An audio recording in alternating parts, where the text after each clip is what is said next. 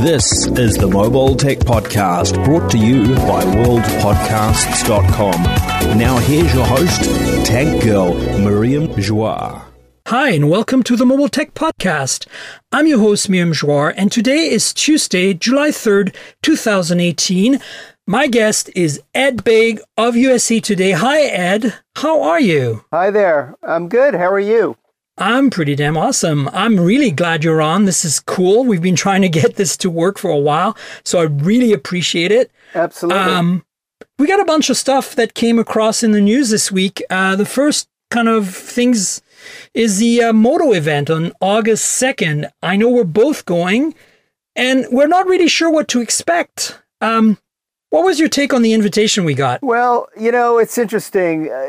Motorola's been obviously has a long history, and of course we know these days they're owned by Lenovo, the Chinese company, and you know they've had a lot of devices through the years that I've liked, and yet they don't seem, certainly in the US, to be gaining much traction. You know, I talked to my editors about it, and everybody knows the Motorola brand, but I don't get a sense, and maybe you talk to different people than I do, that there's a great deal of excitement about it, and that's too bad because I like the people, I like many of the devices they've had through the years. They've certainly tried things, you know, with the Moto mods, those snap-on accessories, you know, that turn your phone into a projector or a better speaker or what have you.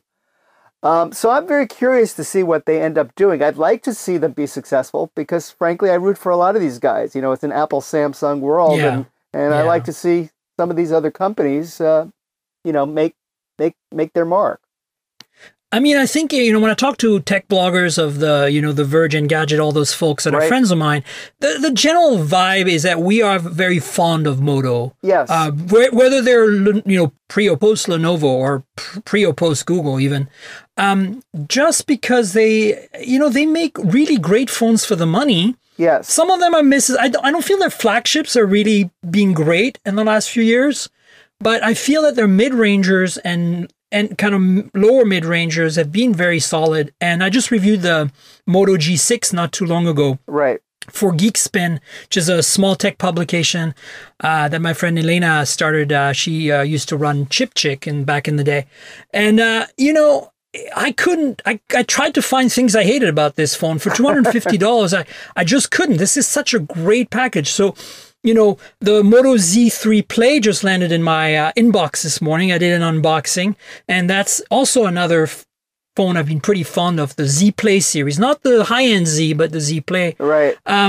Because for the, you know, it brings that kind of flagship-type features at a lower price, and it's just really delightful. I think Moto's had this really great software experience for quite a while and made great hardware, but you know, you're right. It's hard to get excited. I think it's hard to get the general public excited about Moto these days. Exactly. And, you know, and maybe we're being unfair. I mean, I say we, you know, certainly we in the media look at Apple, we look at Samsung for obvious reasons. Right. And then you look at all these other devices and you say, you know what? It's a pretty nice phone. It has a good battery, it has a good camera, what have you.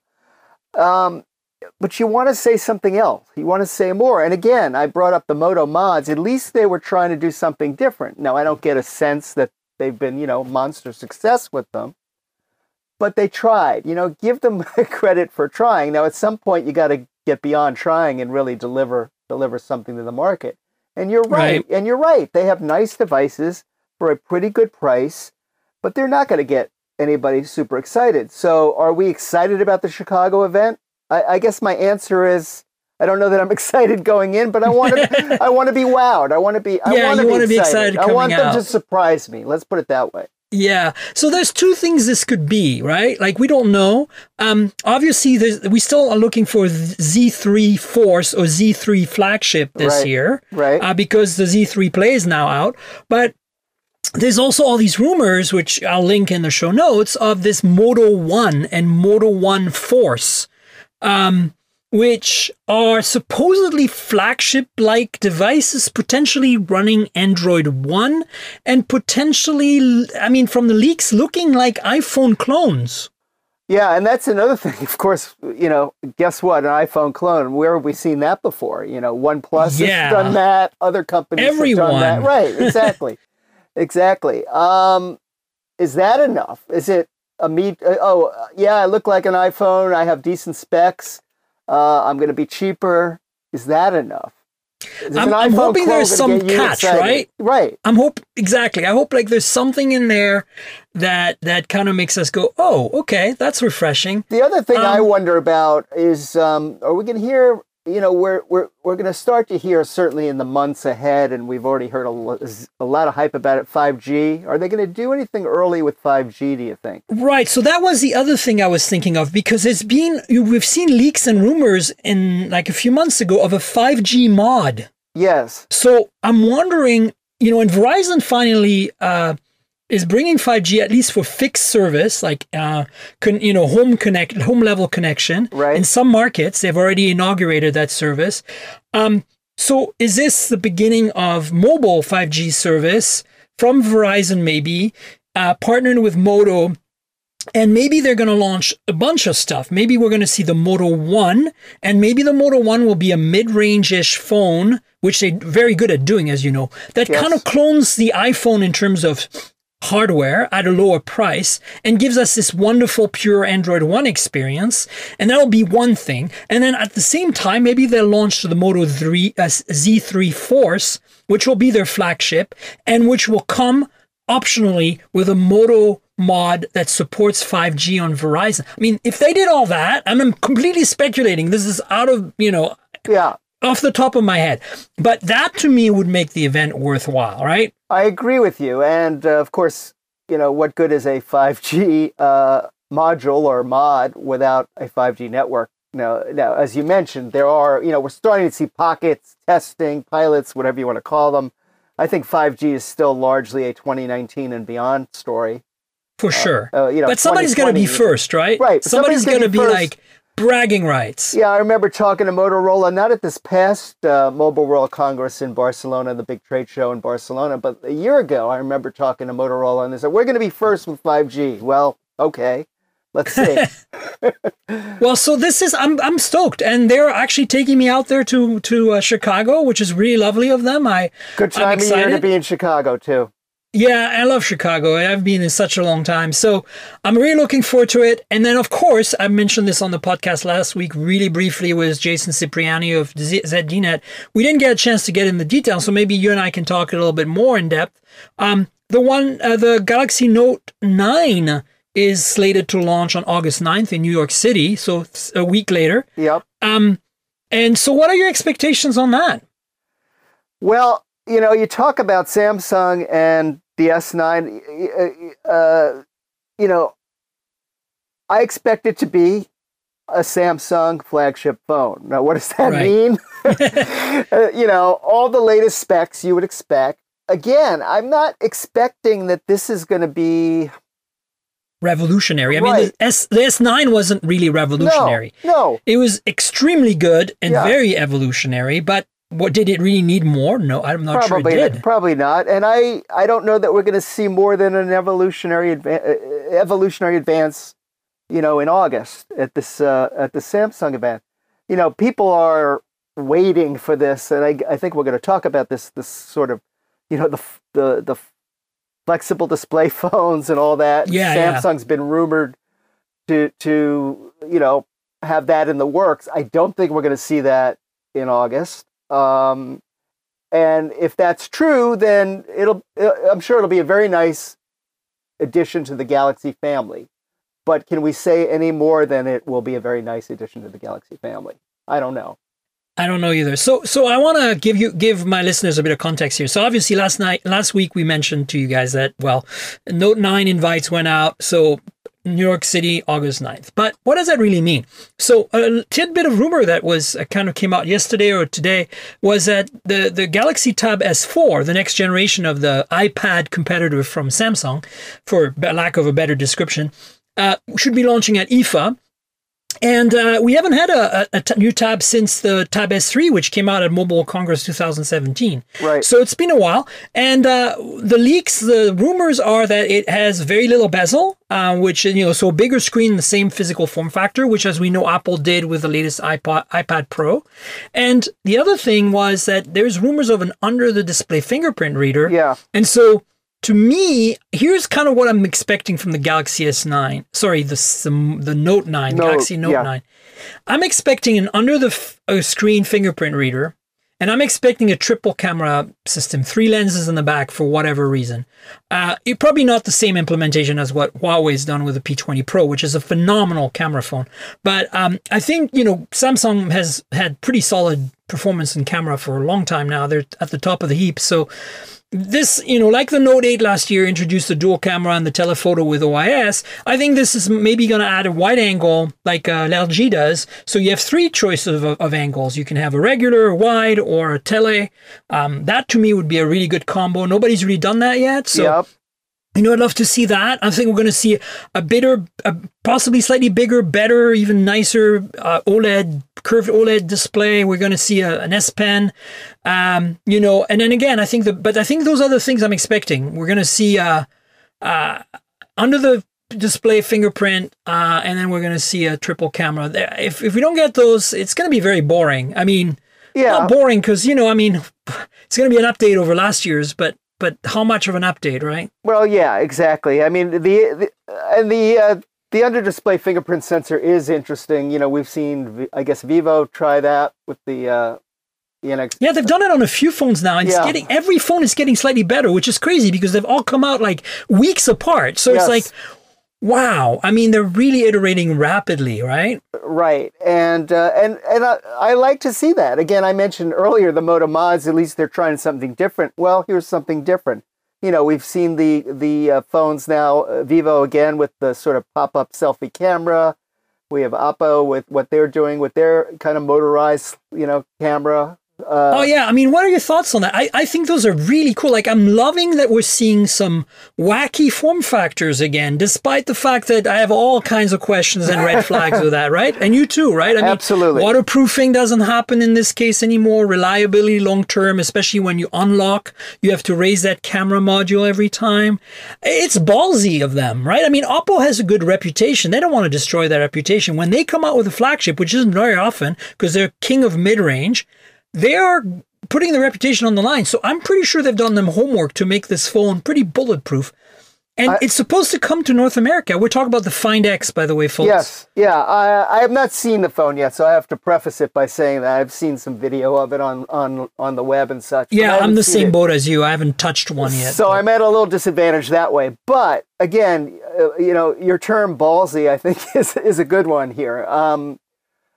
I like to see companies take chances. And having said that, I'm probably going to contradict myself because remember a few years ago, Samsung every year they'd bring out their Galaxies, some of the early Galaxies, and every year they'd pile on all these features. It was almost, I think I called them like parlor tricks. They look good in a demo. You can maybe, impress your friends for a day or so.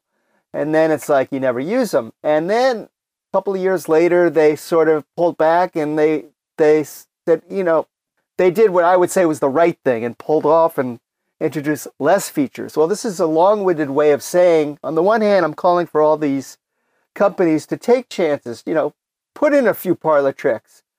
But at the same time, if they don't work right, or if, again, it makes a nice demo, but we'll never use them, what good are they? So I'm sort of talking out of both sides of my mouth here. I like the innovation, but I want to see what really ultimately sticks. Yeah, I mean, look, it's ultimately an interim. It's like the Notch, right? The ultimate goal is we're going to have a full screen phone. There's no bezel, and it's got a speaker and a camera. The camera gets its image through the screen.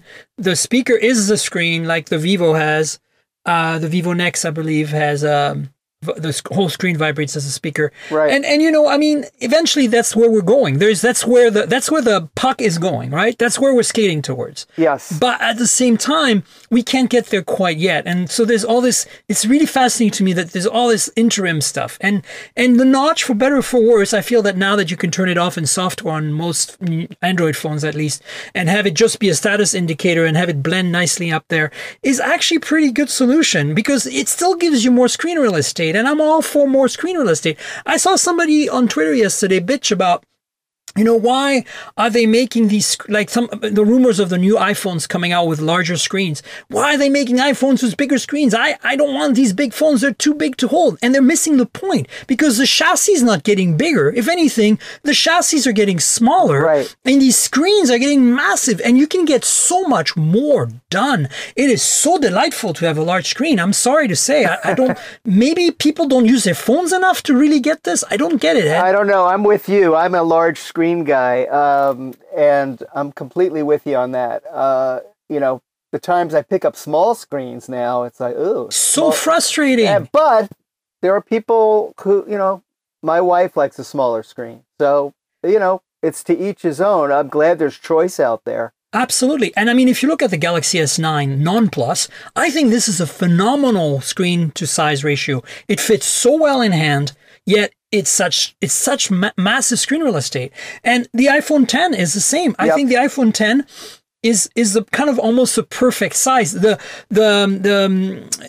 what's it called? The phone from Andy Rubin, the Essential. Yep. The Essential, if you hold one, it's perfect size and it's almost all screen. Too bad it wasn't an Essential phone otherwise, but we can. Well, right, it wasn't. It had lots of issues. But I think, look, ultimately, kudos for that form factor was great. And I actually would say that I would love to see from Apple or someone else, maybe Samsung, maybe Sony, who's made a lot of high-end compact phones. I would love to see something in the chassis size of the iPhone SE. Yep. That is got the notch. That's got basically a full screen implementation, as best as we can do today. So a shrunken down iPhone 10 from Apple, because there are so many Apple fans. I mean, I'm mostly an Android user, but I do have an iPhone 10 and I use iOS like you do. And my spouse is a huge iPhone fan. And so, they love the SE because they have small hands and it fits in their hand. Right. But they're also really annoyed with the screen real estate. They feel it's too small. So what we need is a phone that is about the same form factor, but has basically a whole screen in the front. And if that happens, I think we're going to have a lot of happy Apple fans. And I can understand that, this person on this Twitter thread was complaining because they're saying, well, I'm not seeing the smaller form factors here. I'm only seeing the bigger ones. But at the same time, I think they're not realizing that the screen size doesn't dictate the size of the chassis as much anymore now, right? Exactly. When the iPhone 10 came out, I was, like a lot of people, I was critical of the notch. It was like, I thought it was like a blemish. Here we are all these months later, and I've gotten used to it. And it's fine. It's fine, and I really like the phone. So, bring them out. Yeah. Bring them on. Look, I mean, for now, I think it's a pretty reasonable interim solution. And then the other one that's honestly less reasonable and ballsy, as I said, and kind of interesting and really certainly puts, things on their head, which is exactly what I think Android is all about, is the Vivo Nex and the Oppo Find X, because they're like, okay, we're just going to make the camera pop out. Yeah. Yeah. And that's, again, as I said, it's ballsy, but it's interesting. And interesting is good to a point, as long as, again, you go beyond that parlor trick. Hey, look what I can do. Is it really a better experience? Maybe it will be. Again, I haven't used it, so I want to say that. I mean, to me, the only thing they can miss out on here is reliability and the fact that it's not going to be able to be waterproof. Yeah. But I think other than that, if they can pull off the reliability, I don't think this is a negative. I think this is a positive. I agree. You get that screen real estate, and when you need the camera, it pops out, and you take your selfie, and you're done, Yep. I'm with you on that. I'm with you. I mean, but it's like, my engineering background makes me cringe a little bit. Like, I'm like, oh, crap. Like, that's some serious, reliability chops. But again, this is China, right? They have such manufacturing expertise at this point that I wouldn't put it past them to make a phone that does this reliably, even being dropped a few times for 2 or 3 years. And I also wonder, again, we talked earlier about it being such an Apple-Samsung world. Certainly true globally, but really true in the U.S. And I wonder when one of these companies that is doing innovative stuff, whether it's Oppo, whether it's, pick your companies, some of the Chinese companies have gotten in trouble for other reasons, as we know, the government, but separate from the whole Huawei debacle. Huawei. I mean, look, it's such a disappointing because I just, want to kind of, I don't want to derail what you're saying. Just want to mention quickly. I was in Europe last week on Huawei's dime.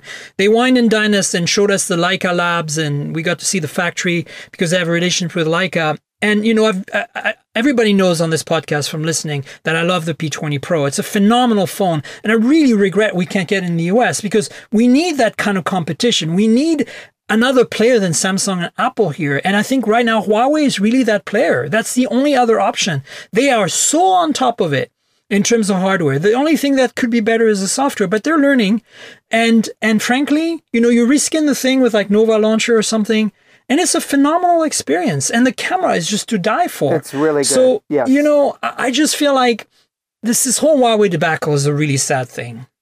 Yeah, and again, you know, are they spying on us? All that, you know, I did a story months back about that. There were, you know, depends who you talk to. There are people say, well, there really is something there or not. I don't know. But just in terms of the phone itself, it was a very nice phone. Not perfect, as you point out. Software had some issues. But they do make very nice devices. And I agree with you. I'm all for competition. And so I want to see where it comes. If it's not Apple, Samsung, where's it coming from? Maybe Moto. Maybe Moto will surprise us with this Moto One. Maybe Moto One will be a $450 or $500 flagship killer like the OnePlus 6. You see I'm segueing there. You see that? Very nicely done. You've done this before, I could tell. I know. It's the thing. So so the Moto One, I mean, look, it probably will, it looks like an iPhone front and back, so it's probably going to have a notch, but I'm wondering if we're going to see an under-display fingerprint reader, which has been a rumor for one of Moto's phones this year for a while now. So let's see. But I'm stoked. I want, you know, Lenovo is a Chinese company that owns Moto now, but Moto is a quintessential American brand, yes, right? Yep. If they could come in, their carrier adoption would be really high if they could surprise us with something really good. And I've been saying that the market in the US, at least in the early adopter niche kind of tech-savvy realm, has been ripe for a disruptor to come in and dethrone OnePlus. I think potentially the Honor brand from Huawei could be that player, because people don't associate Honor with Huawei. I mean, we do because we know, but if Honor made an Android One phone instead of skinning the crap out of their phones, their phones are awesome and they're affordable and feature full. They could compete with OnePlus easily.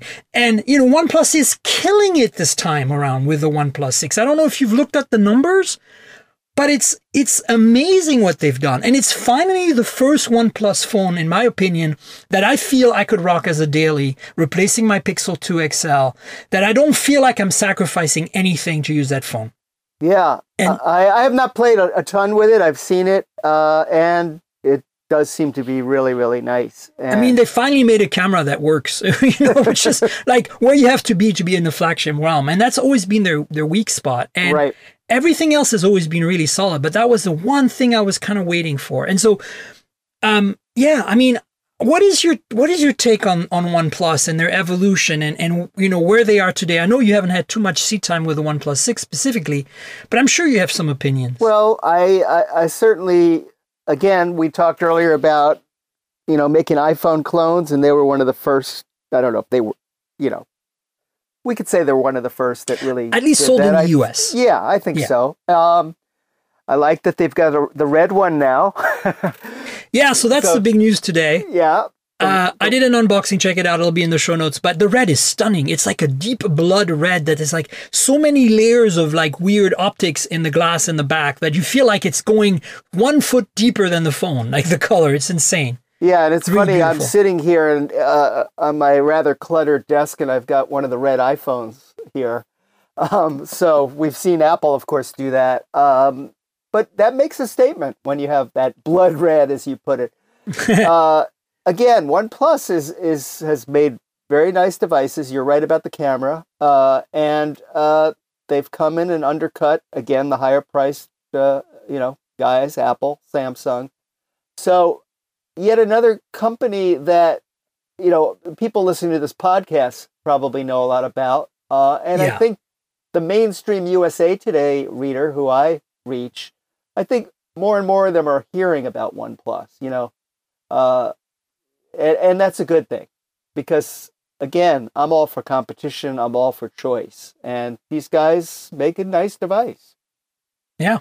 I mean, it's pretty interesting to see how they've they basically, really start a niche, and then they're kind of growing more mainstream now. Yes. And I mean, within the unlocked world of phones, right? I mean, this is still a very restricted a proposition. But I think I think if next year's OnePlus, whatever the next generation, not the 6T, whatever the refresh this year, but right. the next year, 2019 OnePlus 7 brings, if that supports Verizon and Sprint, and by that point, it might only need to support Verizon because Sprint might have been absorbed by T-Mobile, and they will have to normalize into a GSM network solution anyway.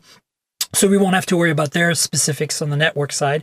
If they can do that, that's, I think, to me, the biggest barrier of adoption in this market, right? There's a lot of really happy Verizon users out there, and they're getting really great network performance for their money, and there's no doubt that's true. And so they can't use a OnePlus right now, right? Because they would only get LTE. They won't be able to go legacy 2G, 3G, yep. CDMA. And that's tragic, If they can address that, I think it'd be harder. It would be, it'd be harder for us to not say to a Verizon user, "Well, have you checked out the OnePlus?" Yeah. Because right now we just have to admit it, right? We can't even give them that option. No, and that's important. And I also wonder, again, we mentioned 5G. Are these guys become contenders? When I say these guys, I mean a lot of the companies. Whether does 5G present an opportunity for companies beyond the big Apple and Samsung? Just because, is that an approach that some of these companies might take? I'm not saying it's going to be OnePlus, but I'm just thinking out loud here. No, for sure. I mean, the thing is, again, I think a lot of the protectionism around Huawei, I mean, part of it is our regime right now, but part of it is the fact that they are a leader in 5G, right? Along with Qualcomm. Yes. Huawei could be one of the first to pull off a 5G phone in the world right now. But then again, if Moto makes a 5G Moto or phone, and, we're talking about really Lenovo, a heavily Chinese-owned company making a 5G phone. So where are the warning signs and the red flags and the rah, rah, rah, and the America first, and the, we're worried about, because we're a bunch of xenophobes, we're going to worry about the Chinese. Where's that going to be? That's kind of my question. Well, it's a good question, but, without turning this into a political discussion, because we'll probably get in trouble, I do think that 5G is not just a tech thing, right? It's a political thing. There's a whole backdrop to this story, and that's kind of why I brought it up. I mean, I'm not. Again, this is not a political show, but people know where I lean on this show. It's just more that you're right. This is not just about technology. This is the next thing. Like, if whoever owns that piece of pie, is going to be way ahead of everyone else. Correct. And that'll be something I'm sure we'll be talking about well into next year and certainly beyond that. Yeah, it'll be interesting. I mean, I'm looking forward to it. I think, I want to see some more disruption that brings another player to the table, at least at the carrier level, that can, play with Apple and Samsung on equal terms, and because we need more choice. And so, let's see what happens. Hopefully something will happen, and who knows? As I said, Moto might surprise us, and who knows what OnePlus is going to do. As I said, Honor is pretty ripe to be a very successful brand in the US if they play their cards properly, since they can't play the Huawei brand card. Right. Right. But, imagine an Honor phone with a Qualcomm processor in it, at the same price point and design points that their existing phones are, which are really affordable and really beautiful, with say Android One on there, like on uncluttered Android. Like, people would really be into that. Yep. And OnePlus would start really sweating, because we're talking about a huge company here, not like just some other BBK owned, sister company. Like Oppo and Vivo. Yeah. So I don't know. It's going to be really interesting. And then, there's other players in that field that, like question marks. Like Sony still has enough money they could come back if they really wanted to. They have the brand equity. They have the brand equity, but it's been a very long time since they've made much of a dent in this space. And then there's Nokia, right? Nokia is making some pretty awesome Android phones. We're not seeing them in the US yet. But what if we do? Right? Well, the question, are we going to see is nostalgia going to work? BlackBerry, I know. Well, yeah. Oh, look at that. You segued from me. Yeah, I'm learning from you. Ed! I'm learning, yes. yeah. Awesome. Yeah, I mean, look, yeah, the BlackBerry Key 2 is a really good example of that. I mean, what's your take on that kind of nostalgia thing? Let's maybe also talk about those Nokia phones, like the banana phone and the 3310 and that. Like, what do you think? Is that just a gimmick at this point or what? Well, I think companies like that, they have to try, if they want to survive, they have to try something. BlackBerry, I can't tell you how many times I've written the story of BlackBerry, the once dominant, research in motion or RIM, falling on hard times. Now they're trying to, stay relevant. Of course, now it's not the BlackBerry, BlackBerry. It's TCL, right? Exactly. TCL, another China, right? Yeah, it's all China. I mean, it's the same with Nokia. They're HMD, which is, a company based in Finland. But if you look at all their manufacturing and all their technical expertise is coming from China. Exactly. And it's funny, I ran into a guy I know, not super well, but he's a BlackBerry user from way back when, and he's almost apologetic that he still uses BlackBerry. Like he looks sheepishly like, I really like my BlackBerry. I like that physical keyboard. And there are those folks out there, obviously not in huge numbers. But I wonder, is it possible, and I'm not saying this is going to happen, but is it possible that BlackBerry could reach some people, not the BlackBerry user of yesteryear who did like, the physical keyboard and robust security and all the things BlackBerry was known for back in the day, but might any of today's users, even people who grew up with smartphones and touchscreens, are any of those people going to look at a BlackBerry and say, you know what, maybe there's something to this physical key? The younger people. I just wonder. I don't know the answer. I think BlackBerry would love the answer to be yes. I just don't know that there's enough of those people out there.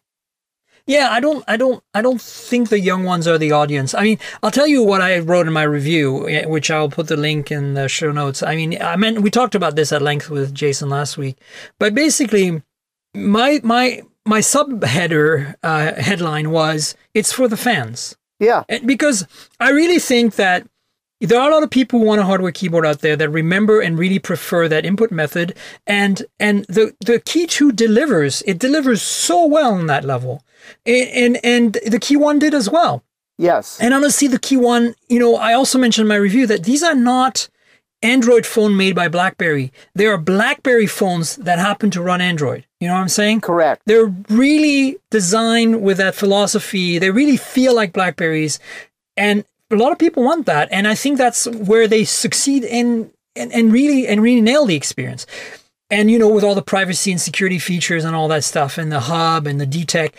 But where they fail, or not fail, but come short is, it's still a mid-range phone that has a so-so camera and a smallish display. And considering it's TCL, who makes great displays because they're a TV manufacturer, and they make their own displays in-house, it's kind of interesting that the display is kind of meh. But, it has all the good things you want from BlackBerry, great battery life, all that keyboard, but it seems to fall short in other areas, and it still costs $650. At that point, don't buy that phone just to be different. Like if you're a young one and you're like, oh, I want something different, don't buy that phone because you for less money, you can buy a OnePlus 6 with $530. Like that is such a better phone in every measurable way. But the Key 2 is also not a bad phone. It's just expensive, and I think it meets that niche, Well, again, how many of those people are out there? I guess the fact that there's a Key 2 suggests that the Key 1 did well enough, right? Which is a good thing. I think it sold like 800,000 to 900,000, almost 1 million. It's not great. It's not great, but there's enough there. They're going to keep it going, and that's good. I talked to BlackBerry, or I talked to TCL, and I'm told that the Key 1 and BlackBerry has added a positive contribution to the company. Now, I'm not saying that necessarily means any profitability to speak of, but they're hanging in there, and I'm all for them hanging in there. The Key 1 had received really good reviews because it was, going back through the form of BlackBerry. And I think the Key 2 is in every way objectively a better phone than the Key 1, but it's not receiving quite the same love because we feel it's too expensive and cuts too many corners at that price. But again, TCL is smart. The fans are going to spend the money no matter what. They want that hardware keyboard. Right. So many perhaps fans that's are not a out there, bad though? strategy. Yeah, but as long as you have modest expectations, you know, and they're not gonna tell us, oh, we're gonna unseat the iPhone or Samsung. Yeah, it's just not gonna happen. But is it gonna keep? Are they in the ball? Let me put it this way: can they stay in the ball game? Apparently so. I'm thinking, okay, there were talks, there were rumors, we got hints from TCLPR actually, that there might be two BlackBerry phones with a keyboard this year. So they only can do one thing here. They can go low end, like BlackBerry Curve, right? Right. Or they can go high end, Snapdragon 845, super high quality camera, great display, like basically fix all the things we felt were a little middling on the Key 2. And sell it for $850, $1,000 even. But I honestly, that's I think would work better for me because $1,000 is an iPhone 10 and a Galaxy Note 8 or Galaxy S9 Plus with lots of RAM. Lots of storage. Right. So we're in that $800 to $1,000 ballpark. So at that point, I feel like why did you cut these corners when it's still so expensive? Why not go all the way, or give us something that's $250, competes with like those awesome mid-range Motos, and go for the price, right? Like maybe cut a few more corners, but not too many more, and go for the low end. I think they would have to go mid-range. for the low end, honestly. I mean, I could only imagine a USA Today headline that said $1,000 BlackBerry. Are you kidding me? I could only see that as a headline. So that was my reaction to what you said. I understand where you're coming from on it, though. Yeah, I mean, to me, it's like, don't stop screwing around. Like, go all out. And maybe again, people are willing to pay that money because they're willing to want the best of the best and they don't care. And maybe also a lot of enterprise customers will just spend the money. The companies will say whatever, for execs or whatever. It's like it'll become a statement like it used to be. Yeah, Who knows? Yeah. But I agree, for the average person, for the people who read USA Today, no freaking way, right? But a Curve might do it. Maybe. And again, there are people, I come across them who really like BlackBerry. They like that keyboard. They like what BlackBerry stands for. And I say great. I wish there were more of them out there for BlackBerry's sake, but it is what it is. For sure. So speaking of keyboards, what dethroned the BlackBerry back in the day was the fact that Apple proved that you can make a keyboard on capacitive glass that works, that doesn't suck. And honestly, I type way faster on a glass screen modern Android or iOS phone today than I do on the BlackBerry Key 2. And to me, that's why I don't want a BlackBerry Key 2, because I feel I'm still faster on a glass display, on a virtual keyboard.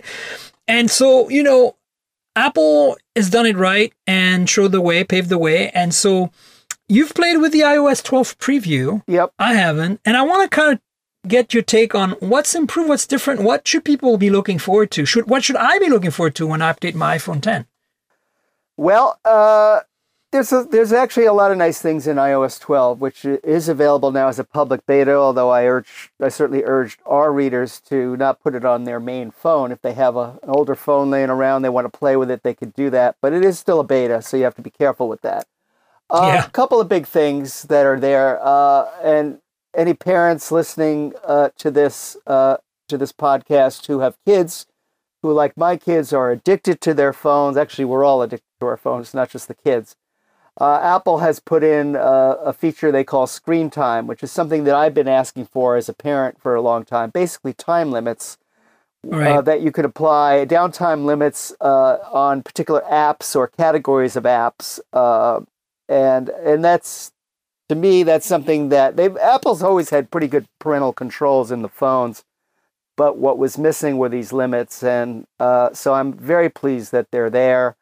I got to look at them on iOS 12, but you need to actually have them on all the phones for it to work. So it's not like I could test how well they work yet. But that's one thing that I think a lot of parents are certainly going to appreciate. It also tells all of us who are addicted to phones, you can get a quick snapshot of how you're spending your time on your phone. How much time did you spend on which apps? Huh? Exactly. And we all kind of know it. Oh, God, we're spending too much time on Twitter or Facebook or browsing or whatever the heck it is. Aren't we all? But then you see it there in black and white, and, it can be a little sobering, I suppose. So that's one thing. It's screen time. I think that's a welcome feature. Another feature coming is group FaceTime. We're doing this on Skype, and of course there have been ways to do video conferencing with a bunch of people simultaneously. But on FaceTime, it's really been one-to-one, and now you'll be able to do it with up to 32 people at once. Now I haven't gotten to try that either, because again, everybody at this stage would need to either be on iOS 12 or Mac OS Mojave, which is the next version of the Mac, which is also in beta. So that's interesting. Let me mention a couple of other things. Mm-hmm. One is a lot of people out there are now using the AirPods, which are Apple's wireless headphones. Earbuds, yeah. Yep. Which $159. They've been a real big... People love them. People love them. Here in New York City, you see them all over the place. And they've done really well, apparently. A surprise hit, I think. Well, if you're like me and you're in a restaurant, crowded restaurant or somewhere, and it's getting hard, maybe I'm getting old, but it's getting hard to hear some of the people you're with. Well, right. Well, if you have AirPods and iOS 12, you can actually take advantage of a live listen feature that sort of lets you turn AirPods into a hearing aid of sorts. I actually tried this. I tried this in a diner. It's not perfect. If you really are hard of hearing, it's not a substitute for a genuine hearing aid or an implant. But it actually worked pretty well, and so there's another use for AirPods, and that's part of iOS 12 as well. There are a bunch of other things. They have, Memojis, which is kind of, the Animojis that came with iPhone 10. Oh, yes. Now you can do Memojis, which basically means creating your own. Depending upon your point of view, these are either a complete waste of time or addictive, maybe something in between. So that's there. There's a bunch of features in there. So iOS 12 has a lot of things I actually do like. Some of the important things that are supposedly coming, although as a beta, I'm not sure we're there yet. Supposed to really beef up performance, improve battery, all the things we all care about. And Apple, of course, last year got into some trouble over the whole thing about slowing the iPhones with aging batteries. I think it's fair. They just should have communicated it better. Just like right. Google does the same all the time. Like recently, there's been an outcry in the YouTube community because they're auto-generating thumbnails for like 0.3% of the users. And that means the creators who are actually sometimes hiring people to create thumbnails for their videos are not, the people watching are not seeing these thumbnails because Google's auto-generating for 0.3%. And 0.3% is not a lot overall, but it's still 5 million or so people. Yep. So if Google had just asked and given the creators a chance to opt in, I mean, Marques Brownlee, MKBHD just did a video on that, and I think that's the same thing. Apple needs to learn to tell people what they're doing, because I think it's actually very smart to slow down your phone, a little bit to maintain battery life as the battery ages. It's technically engineering wise it makes sense, but maybe kind of tell people why and how you're doing it. It was a PR problem for them, and I think they've largely overcome it. And I mentioned the performance not because they finally figured that out. They knew what they were doing with that, but we all want better battery life. We all want a faster, zippier device, and iOS 12 promises to do that. I was talking to a friend who put the iOS 12 beta on his iPad, an older iPad, and he said he's noticing improvements even with the beta on the iPad.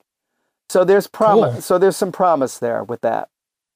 Cool. Well, I'm definitely looking forward to it, and thanks for the rundown. That's pretty awesome. I will link to your article because it's pretty cool. It has all the stuff covered in there. So folks, check it out. And maybe if you still have a subscription to USA Today in paper form, you can read it there. Yeah, well, on your front porch with your coffee in one hand. Woohoo! Yep, we love print. Yep. But, print. But we love digital too.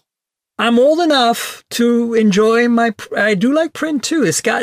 There's some things about it you just can't substitute. So, So we kind of touched on it a little briefly earlier about these form factors that were a little odd. And And, there's rumors of a Microsoft folding phone, Surface phone, whatever. I mean, the reality is there's folding phone rumors from everyone. Yep. Samsung has had one. Huawei's had one. How much, you're like a, total pro journalist, not some, tech journalist blogger that kind of like did it for fun like me and turned it into a job. So, like, what does your journalistic gut tell you on this? Like, how likely are these rumors to be true? How much of a chance we're going to see a Microsoft phone anyway? Well, we know what happened with the last Microsoft phones, right? Right. They people old enough to remember Windows phones. Hasn't been that long. No. Look, are they working on a fold? I think all the rumors are true in the sense that companies are working on it in the labs or beyond the lab stage. I think Samsung, it's real what they're doing. Yeah, for sure. They're the most likely candidate right now. Yeah, but again, maybe one of these Chinese companies beat them to it. It's not out beyond the realm. I think the rumors are true. I come back to what I said earlier, which is it has to be more than a parlor trick. We're all going to write about it, right? When the Samsung device comes out or a device from any one of these other companies that we mention, and maybe even somebody we haven't mentioned, when those devices come out, we're all going to go, gee, isn't this cool? Let's see what it can do. And then we're going to go beyond that and say, do I really need it? Does it really fix a problem? What's it addressing, I guess? I think for me, the folding phone, where I like the idea of it is that if you can fold it, not fold it closed like a clamshell, like a Razr phone used to be, but more like flip it inside out so that the two outsides become displays. And then if you unfold it, you get a bigger display. Right. That to me, that's the advantage of that is that you can pick up the phone. It doesn't matter which side you're picking up, right? You get a half display that's usable for basic things like checking notifications, setting an alarm, maybe a selfie, whatever. And then if you want more real estate because you need to surf the web or do something a little more, intensive, you unfold it and you get twice the real estate. That to me is kind of like the promise of the folding phone. Anything that's not that is a gimmick and I'm not interested. And whether it's a portrait folder or a landscape folder, I'm not convinced that, I actually think a landscape folder makes more sense in the sense that it opens like a book, right? Yep. And so we could now have some pretty compact phones in our pockets that would be usable with a half screen basically most of the time. And then you could unfold them into double screen real estate. And I think that's the appeal. How long it's going to take for that to work and be affordable and be reliable, I don't know. Samsung most likely to bring it. But to me, Microsoft working on that seems so odd. I mean, we know the Courier, they've been working on that for a really long time. I could see them doing a Surface tablet like that more than I could see them doing a phone at this point. Yeah, I mean, in terms of their hardware, tablets has been more, tablets and laptops are more, absolutely more their thing. They have done phones, as we've talked about, but it's just not in the, I don't want to say it's even not in the DNA anymore, but, well, I'm going to say it's not in the DNA anymore. I mean, honestly, I would see, before we even see a folding phone from Microsoft, how about a Surface phone with the industrial design of the Surface tablets that's like a really high-end Android phone?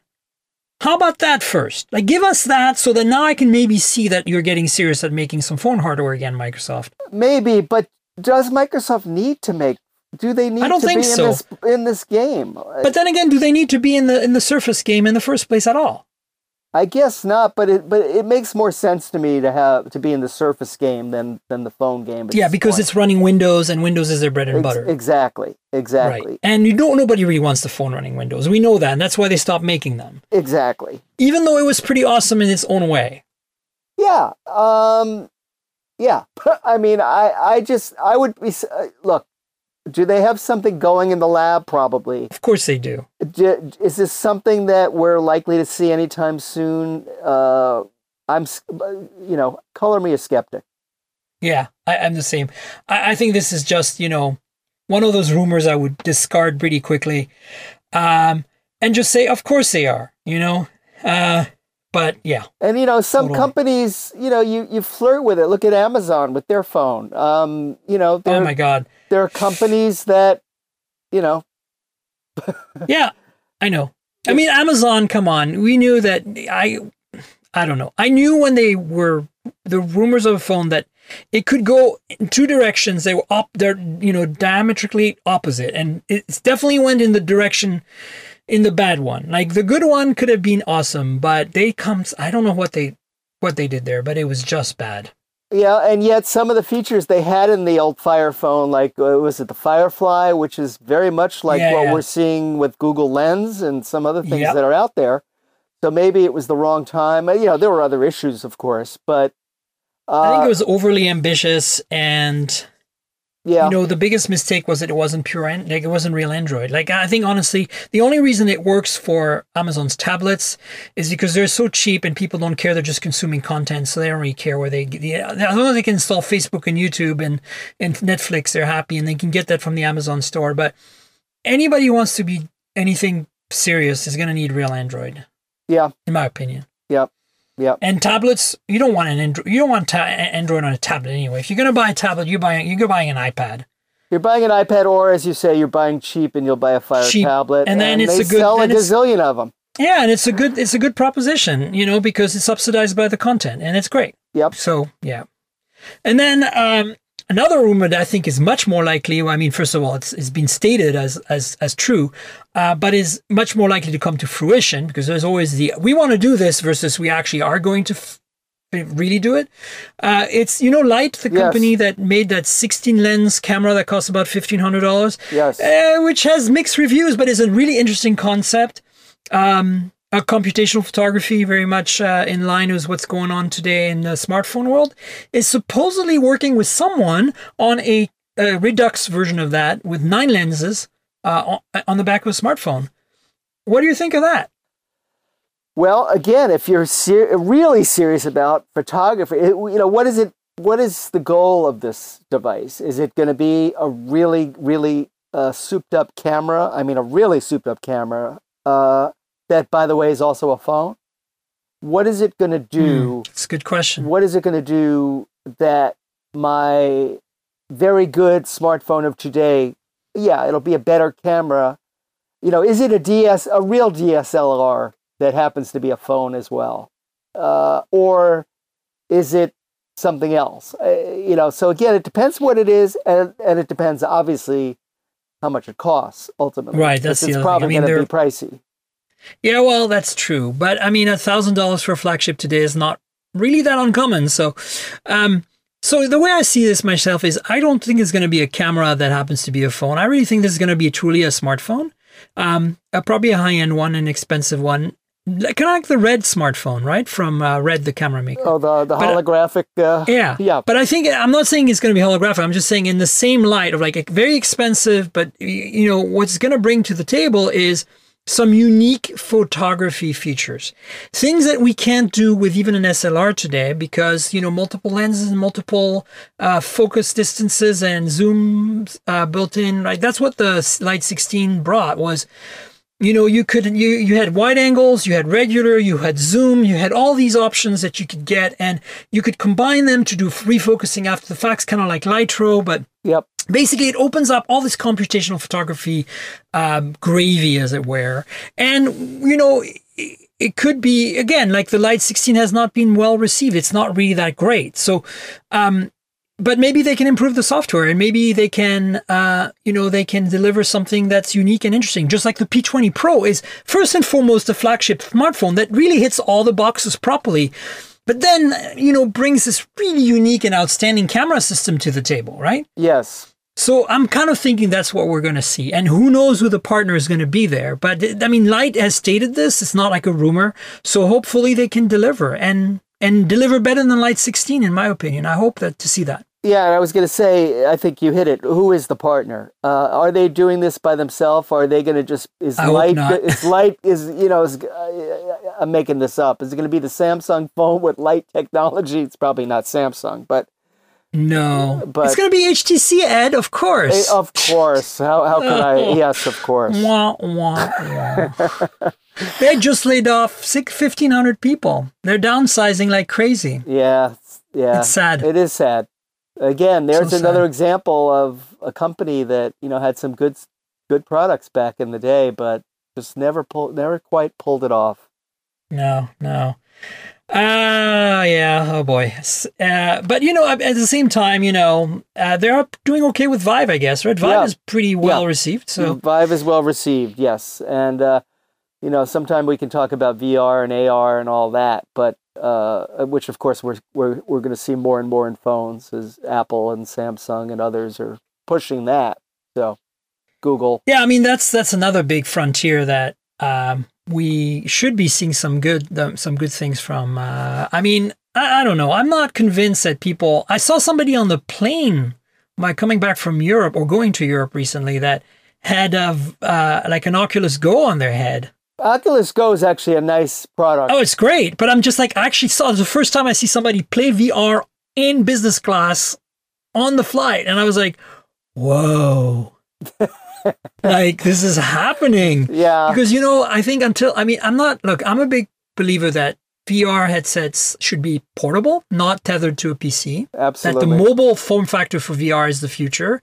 Like ARM-based, high power graphics. But I do feel that should be a standalone device. I think your phone should stay in its pocket and do its thing. And you pull out these goggles that have their own compute power and might be connected to your phone for data or whatever. But I feel that's the solution. That's just me. Yeah, but I agree. First of all, I agree with you. But there are apps and experiences and features on your phone that are going to take advantage of AR, augmented reality. Yes. Actually, we talked about iOS 12. There's a Measure app built in to iOS 12. Yeah. It's a useful thing. You want to No, measure. I mean, AR is different, but I'm talking about like pure VR, right? Pure VR, is just like, yeah. I know. AR should be basically, I think it's going to be like, just like we have GPS on all our phones now, it's already starting to happen. All the high-end iPhones can handle it. All the high-end Android phones can do, AR Core or whatever. Yes. So I think, we're there. I mean, it's possible to now, like the Google measuring app is working now on any AR Core compatible phone, which is a lot of phones today. Pretty much anything with Snapdragon 835, 845 can handle it. So we're there. But I think, I'm not so sure that, I think it's just going to be another feature we take for granted in a few years. Nobody will even mention the word AR when they pull out their phone and overlay reality on top of, overlay something on top of reality through the camera and the display. Yeah. I mean, I agree with that. But VR is a whole nother story. VR is different. And Oculus Go, it's a nice first step there. Lenovo has their version of a headset, a little pricier than and Oculus HTC is working on something, right? HTC is working on something. So again, I don't think we're going to see mass market kind of numbers for any of these products anytime soon. But we are seeing some progress in that area. Yeah, I agree. One last thing I want to kind of talk about, which is kind of cool and interesting and bizarre. There's this case out there, a smartphone case prototype that's been demoed and did the rounds in the media last week, I think, where basically it's an airbag for your phone. It protects it when you drop it. And basically the way it does is it by detecting free fall through sensors, and it's got a little battery pack built in too. And then it releases these solenoids that basically unlatch these spring-loaded claws that come out, and they come out and curl up in such a way that they're at the 8 corners of the 3D volume of the phone, and basically end up becoming shock absorbers and letting the phone bounce several times on the ends of these claws rather than scuff the corners of the phone up. A very cool and interesting idea. A little bulky still, and I'm wondering if this is going to take off, and then 10 years from now, all our phones will have this, and we won't even think twice. The airbag for the phone. Maybe it'll be required too. No, I'm just kidding. I like the car. Yeah. Oh, that's funny. It is kind of cool. I saw, I haven't seen it in person, but it does look kind of cool and interesting. I could see people buying them just for the, again, parlor trick aspect of it initially. What I don't know is is it like an auto airbag? Once you deploy it, can you like fold it back up? Yeah, you can put it back in. That's the cool thing about this design. Not like you an can push airbag these in your little car. claws. No, you can pull the claws back in, and they click back into place, and you're good to go. I mean, look, I think this is good. I don't ever see this going beyond the case. Like, I don't see this being built into a phone, simply because phone manufacturers actually want you to drop your phone.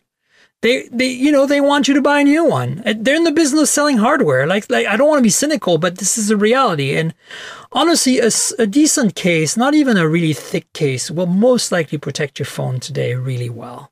Phones are pretty rugged. And some people are harder than others on phones. Maybe if really, really hard on a phone, you're not willing to give up some of that thickness because the system is pretty thick. Probably double the thickness of a current smartphone.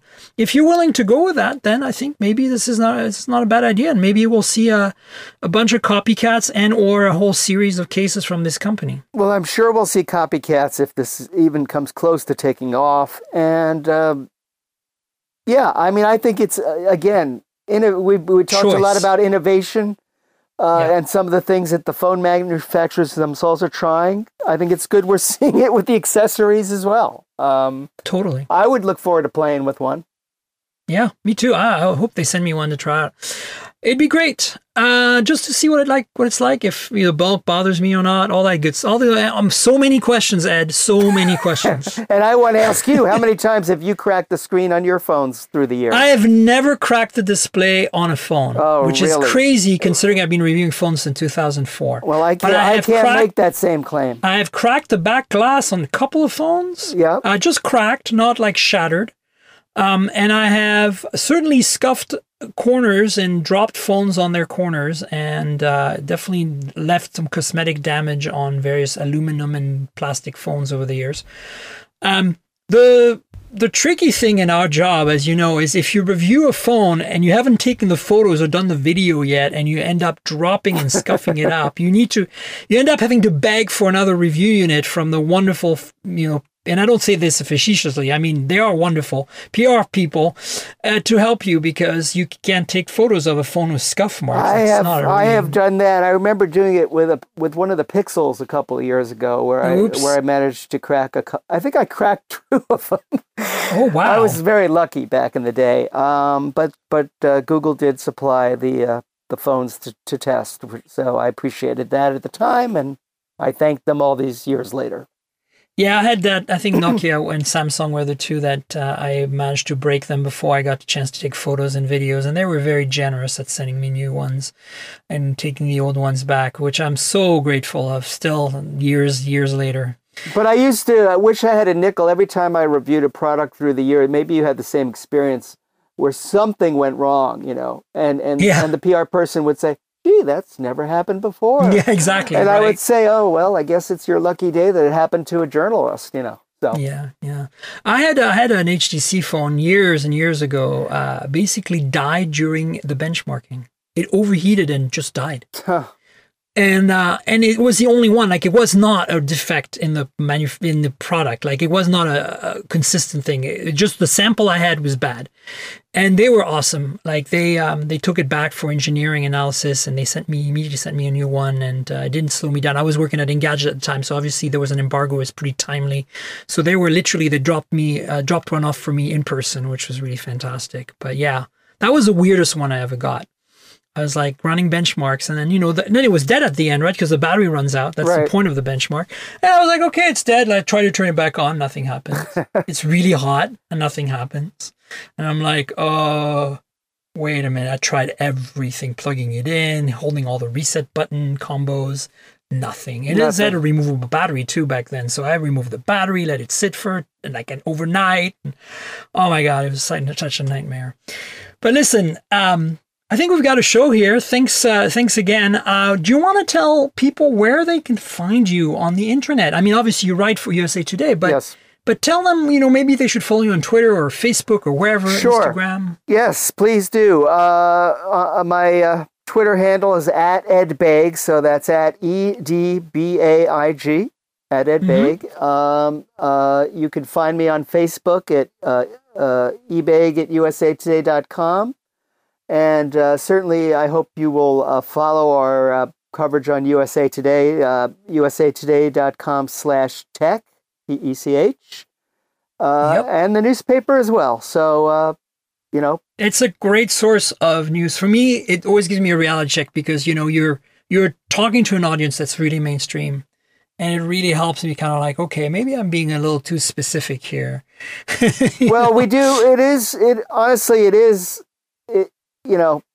mean, I've been at it for a while, but it is one of the things where you don't want to talk down to a reader. And the readers are very smart. I mean, most of our readers, look, everybody uses these things and they're very smart about it. They ask good questions. So you don't want to talk down to them. At the same time, we don't get too geeky or try not to. So it's a balance, and hopefully we pull it off more times than not. Well, as I said, I will link your iOS 12 story below in the show notes, and I really encourage everybody to check it out because that will give you a good feel of what this perfect balance is that Ed can reach in his stories. I like it a lot. You know where to find me. I'm at TankGirl on Twitter. That's TNKGRL. The same handle on Instagram. That's TankGirl, like the comic book without the vowels. You drop the vowels, you get TNKGRL. So follow me there. You can find me on Facebook by Googling my name, Miriam Jouar, Miriam with a Y. That's also my my YouTube channel, youtube.com/Miriam Jouar. My entire name is spelled out. You'll find some support videos to this podcast, videos of unboxings, reviews, whatever strikes my fancy, I'm reviewing and putting on my YouTube as a supplement to this podcast. And then, finally, you know where to subscribe to the podcast. It's mobiletechpodcast.com. So if you're listening to this for the first time and you want to subscribe, go visit that link. You'll see shortcuts to subscribe on all the major platforms: iTunes, Pocket Cast, Google Podcasts, and Slacker, Stitcher. We're everywhere. Just Google the show, Mobile Tech Podcast, and my handle, TankGirl, all together, and you'll find me. I want to, before we go, Ed, quickly to give a thank you to our sponsor. That's audible.com. Great place to get ebooks. Ebooks, I should say audiobooks. So, if you, I don't know if you use Audible. Are you a subscriber by any chance? Actually, I am. I am. Magic. So many of my guests are. It's kind of amazing. I don't drive a lot, being in the New York area, but when I do, and I have a little bit of time, I do listen to podcasts, certainly, and I listen to Audible books. So yes, I am a subscriber. Oh, wonderful. Well, so, if you're not, you are welcome to click on the link below in the show notes to join Audible. And in doing so, you'll support the podcast. The link is audibletrial.com/mobiletech. That's audibletrial.com/mobiletech. Check it out. I love it for when I drive. I love it for when I'm flying because my eyes get tired in low light, or in, reading a device. So it's nice to be told the story, as it were, or read the story, and that's what Audible.com is all about. So check it out, audible.com. And Ed, thank you so much for being on. It was a pleasure. I hope we can do this again soon. Absolutely. It was great being with you. It was a lot of fun. Awesome. All right, folks, that I'll be back next week with another guest, so stay tuned. I've got some very exciting news for next week. Cheers, everybody. This has been the Mobile Tech Podcast with TankGirl, proudly presented by worldpodcasts.com. You can visit us online at mobiletechpodcast.com.